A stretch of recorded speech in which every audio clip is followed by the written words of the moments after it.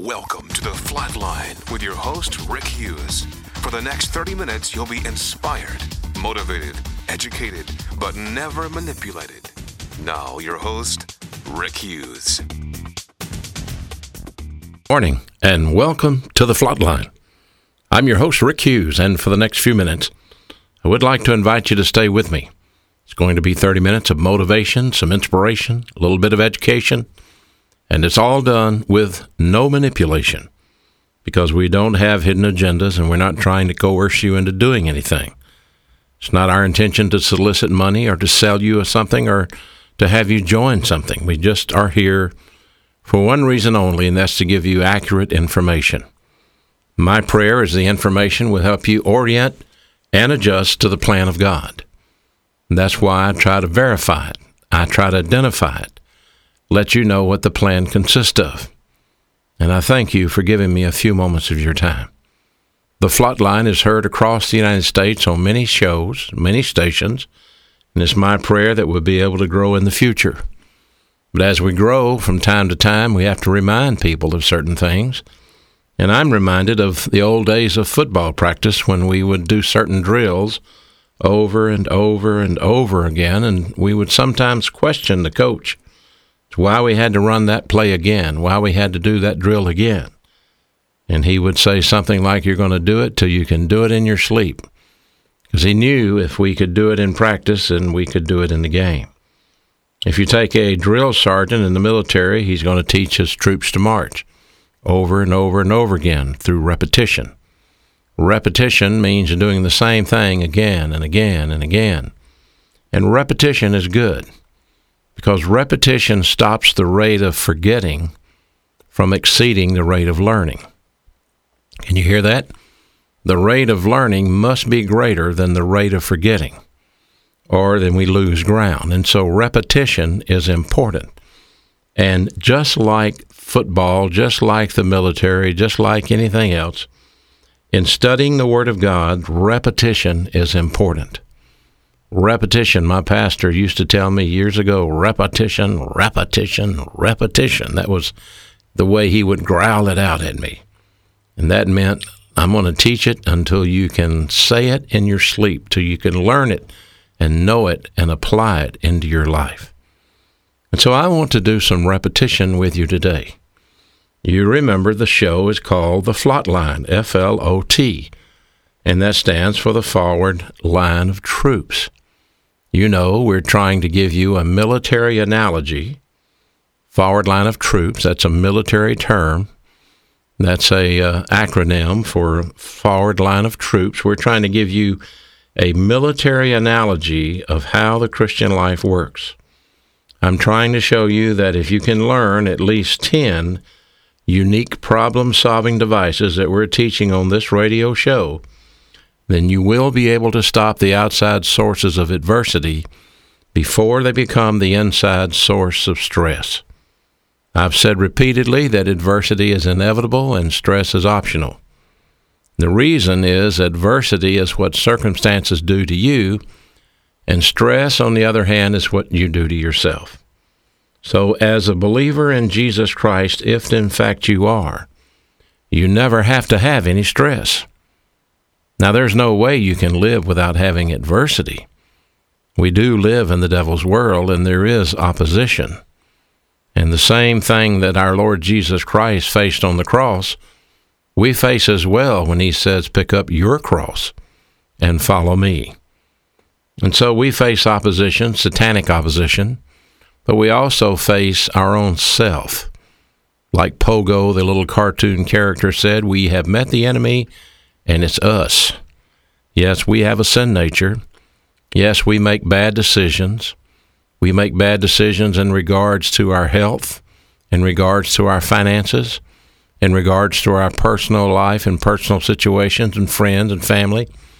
And all of these bad decisions can come back to haunt us. And so bad decisions limit future options. We have a little bumper sticker that says that. Bad decisions limit future options.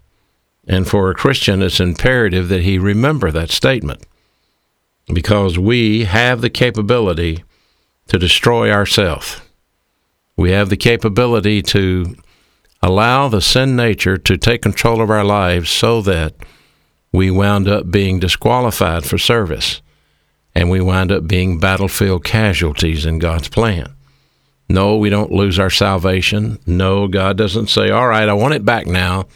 You let me down. I know you were a Christian for a few years, but you let me down, so now I want it back. God does not take our salvation back. The Bible is very clear about that. He said, I will never leave you. I will never forsake you. Jesus Christ made it clear in John 10:28 and 29, and 2 Timothy 2:13 says, even if we believe not, yet God still abides faithful, because he cannot deny himself. But what happens is that we can get involved in sin, and we can allow ourselves to be taken out of the game. That's why Hebrews chapter 12 talks about those whom God loves, he disciplines. Sometimes he has to scourge us with a whip. And discipline is associated with unconfessed sin. So let's start off for a minute by talking about sin. S-I-N, sin, you know, drinking, dancing, gambling, honky-tonking. I mean, that's what some people think it is. Some people think that the only sins are the lascivious sins, the crazy sins, the drunkards and the womanizers and the gamblers and the whatevers. But sin comes in a lot of different ways. You know, it was the religious crowd that crucified our Lord Jesus Christ, and they did not think they had any sin until the Lord Jesus Christ confronted them in the book of John, chapter 8, and he said, those of you without sin, you can throw the first stone at this lady whom you've accused of adultery. And of course, no stones were thrown, they all left. And so, yes, the worst sinners of all can be the religious, self-righteous community. And the reason is they will kill you and think they're doing God a favor. This has been going on for centuries, and it's even going on today in terrorist organizations who think they're serving God by killing infidels. Oh, by the way, you are an infidel if you're an American and if you believe in the Lord Jesus Christ. And so sin can be very subtle. Yes, it can be something we think. Sin can be a mental attitude sin, something that we think in our mind. Most people never associate worrying with sin, but it is a sin. Most people never associate jealousy as a sin, or bitterness as a sin, or implacability as a sin. Arrogance is the root emotional sin of nearly everything we do. And so all sin starts with something that we think. Every decision we make starts with a thought. And that thought, once it leaves the brain, that thought goes to an attitude. And then once the attitude is taken root, it goes to an action. And there is where sin comes in. The thought begins, the attitude is set in, and the action is taken. And so all sin starts with what we think. And this is where we make a decision. We decide yes or no. No one makes us sin. No one forces us to sin.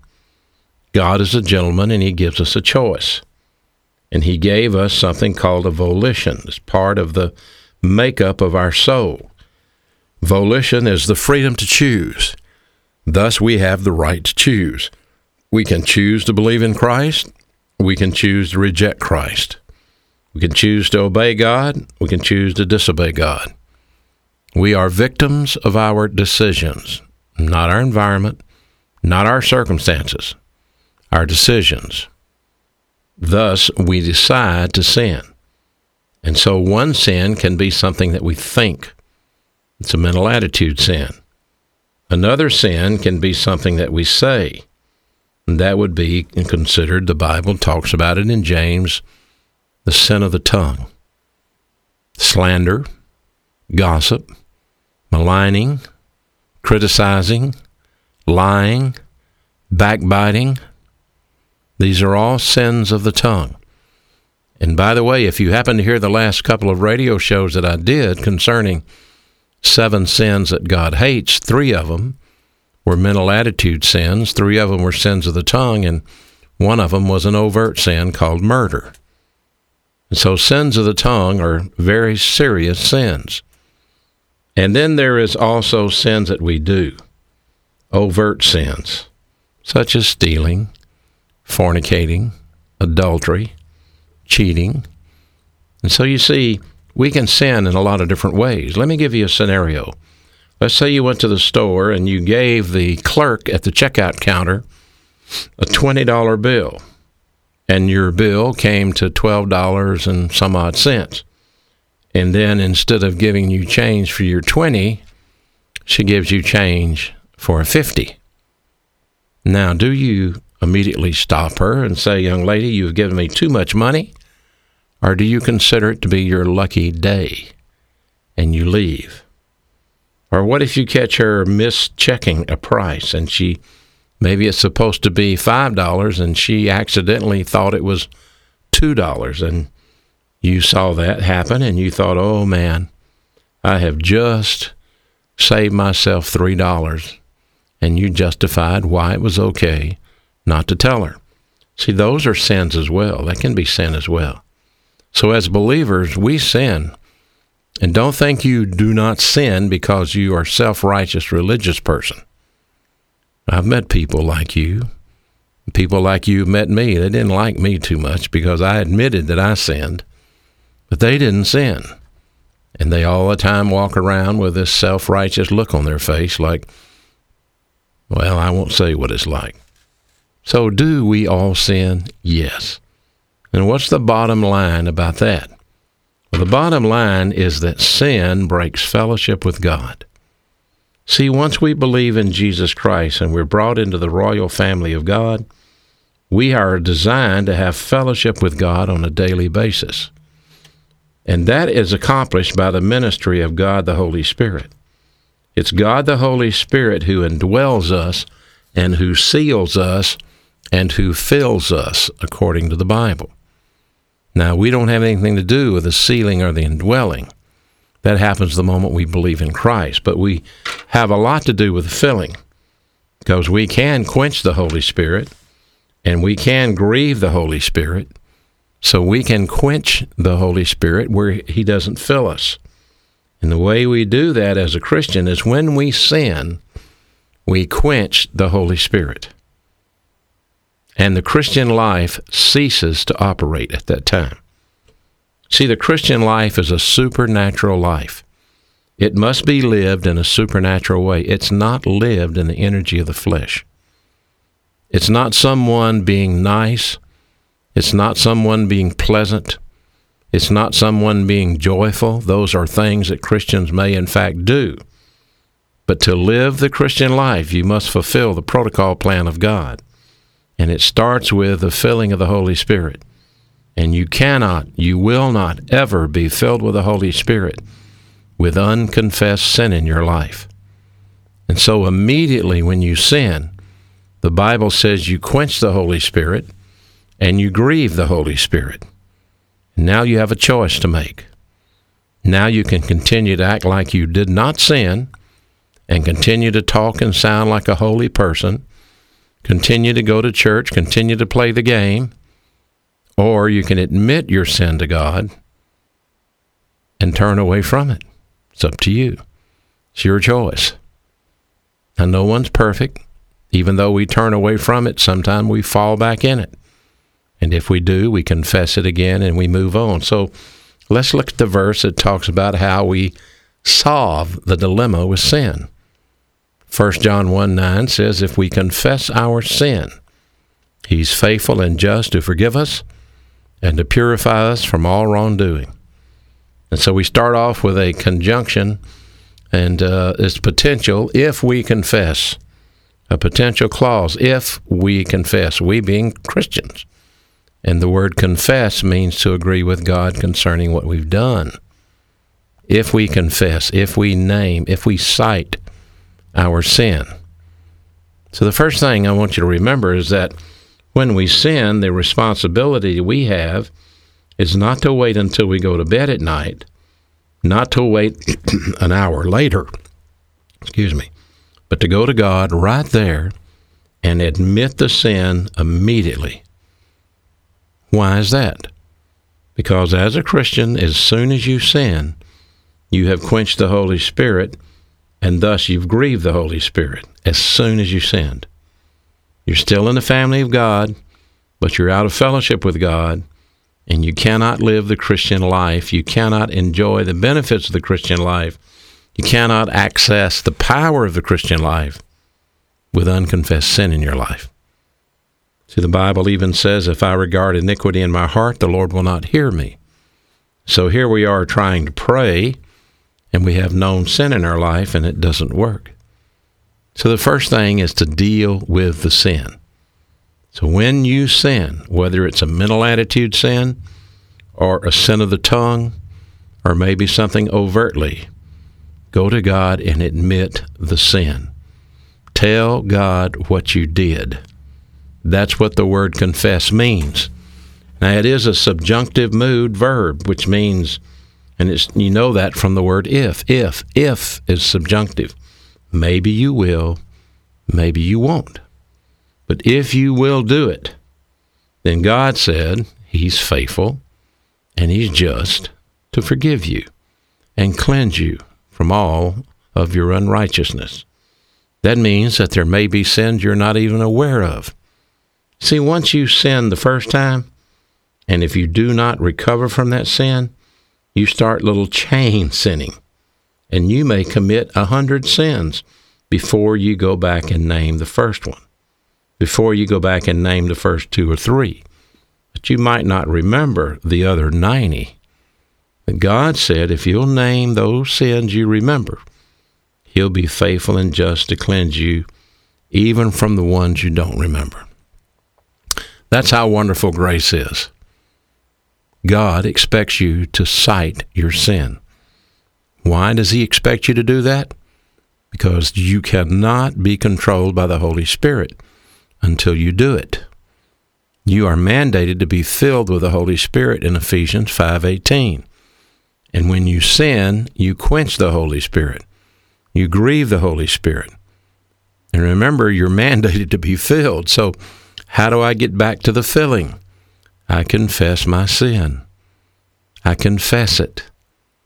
It doesn't mean I have to ask Him to forgive me for it. He's already said, if you name it, I'll forgive you. It just means I have to admit it and not hide it. A lot of people don't like this because they think, well, does that give me a license to do whatever I want to do? And the answer is no. The Bible says, don't be deceived. God will not be mocked. You can't twist the Scriptures around to suit your desires, your tendencies. But what it means is God will forgive you if you admit what you did. Psalm 32:5 is the same principle in the Old Testament when David, after an affair with Bathsheba and the murder of her husband Uriah, went to God and admitted his sin and was eventually restored to fellowship. Was there discipline associated with it? Yes, there was. A lot of discipline. But God forgave him and cleansed him. And it's true with us as well. I cannot operate under the filling of the Holy Spirit with known sin in my life. And you cannot operate under the filling of the Holy Spirit with known sin in your life. When the Bible tells us that we are to have joy, do you know that the fruit of the Spirit is love and joy? When the Bible tells us we're to love, that's called the fruit of the Spirit in Galatians 5:22. You can't love anyone using impersonal love without the filling of the Holy Spirit. You cannot have the joy that Jesus Christ designed you to possess without the filling of the Holy Spirit. As a matter of fact, the Christian life doesn't work without the filling of the Holy Spirit. Now, a lot of people act like they're Christians, and they may in fact be saved, but if they don't understand the mechanics of the protocol plan of God, then they simply wind up doing all the right things in the wrong way. Is it wrong to go to church? No. Is it wrong to give money to your church? No. Is it wrong to go to Sunday school? No. Is it wrong to pray? No. But there are right ways and wrong ways to do these things. So if you go to church and you have known unconfessed sin in your life, the Holy Spirit is quenched and grieved. So even though you're in the right place, doing the right thing, the Holy Spirit cannot do his job, and that is to mentor you, because he's been quenched and grieved because of your sin. If you're singing in the choir, is that wrong? No. Do you want to glorify God? Yes. But you can't do it if the Holy Spirit has been quenched and grieved. So you can do all of these things in the energy of the flesh. And that's what you have to remember about the Christian life. A lost person can act like a Christian, and a Christian can act like a lost person. A Christian that uses the energy of the flesh is like the lost man who's trying to approbate God with his good deeds. You can go to church, you can sing in the choir, you can give your money, you can go visit people, but if you are not filled with the Holy Spirit, it's the energy of the flesh. It's the right thing done in the wrong way. Right thing, wrong way, still wrong. Right thing must be done in the right way. And so the right way is for you to be filled with the Holy Spirit. And the only way is to use problem-solving device number one. Problem-solving device number one, Rebound. Rebound. That is problem-solving device number one. We use that term to describe the confession of known sin. So simply put, when you bounce out of fellowship with God by committing a personal sin, something you think, say, or do, then you bounce back by confessing your sin. You rebound. And that's what 1 John 1:9 is teaching. Most people, it's interesting, but most people understand this basic concept, but they don't realize that it's rebound. I mean, most people know when they sin, they should ask God to forgive them for their sin. But they don't understand that it is the rebound function that places them under the filling of the Holy Spirit. Most people want to wait till they go to bed at night to confess their sin. Now, look how ludicrous that can be. What if you sin at 7:32 a.m. in the morning, and at 10:32 p.m. at night, you admit what you did that morning? Well, all day long, you were out of fellowship with God. And if you are out of fellowship with God, who is controlling your life? See, there's only one or two things. Either you're going to operate under the filling of the Holy Spirit, or you're going to operate under control of your old sin nature.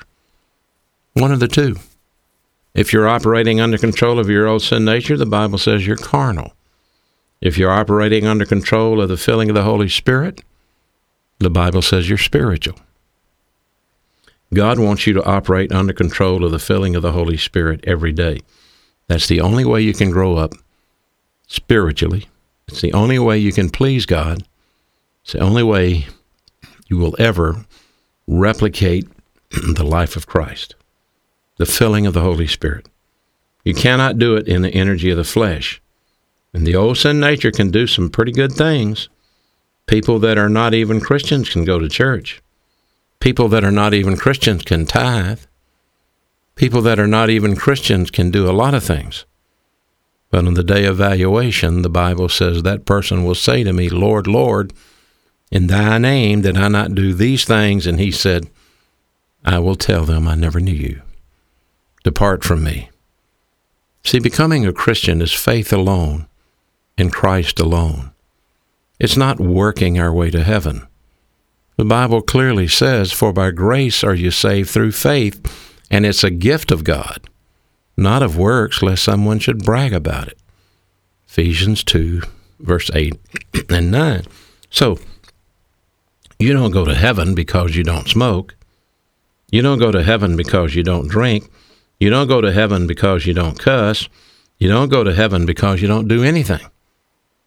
You go to heaven because of what Jesus Christ did. The Bible says, he that knew no sin was made sin for us, so that we may be made the righteousness of God through him. The reason that I can go to heaven, or you can go to heaven, is because we have received Christ as our Savior. Clearly, the Bible says, to as many as receive him, to them God gave the right to become his children, even to them that just believe in his name. Receiving Christ is as simple as bowing your head and telling God the Father that you are believing that Jesus Christ is his anointed Son, and you are willing to accept him as your Savior. That's you expressing your faith and prayer to God. And if you do that, if you simply bow your head and pray, God will honor that prayer. The Bible clearly says we don't know what to pray for as we should sometimes, but the Spirit of God intercedes for us in prayer. Romans 8. And if you are not a Christian, he will help you pray now. You can pray, and you can tell God that you would like to receive Jesus Christ as your Savior in your own words, because of what Christ has done for you already. He's already satisfied the justice of God. He's already paid the penalty for our sin. And he offers you a free gift. The gift of God is eternal life through Jesus Christ. And it starts the moment you believe in him. So if you want to be a Christian, it starts with believing in Christ and receiving Christ. And then as a Christian, you grow. You grow to replicate the life of Christ. And then you leave, and you go to heaven to be with Christ. What a marvelous thing to have that sort of destiny and to be empowered with that sort of power while we're here in time. And that's why Paul said it's no longer I, but it's Christ in me, the hope of glory. I hope this is making sense. It is a little repetition, a little review. Keep it in mind. Cannot live the Christian life in the energy of the flesh. You must rebound when you sin, recover from your sin, and regain the filling of the Holy Spirit, so that ultimately you can advance and glorify God to the maximum. Until next week, this is your host, Rick Hughes, saying thank you for listening to The Flatline. Thank you for listening to The Flatline with your host, Rick Hughes. If you'd like to contact Rick, please write to him at P.O. Box 100, Cropwell, Alabama 35054, or online at www.rickhughesministries.org.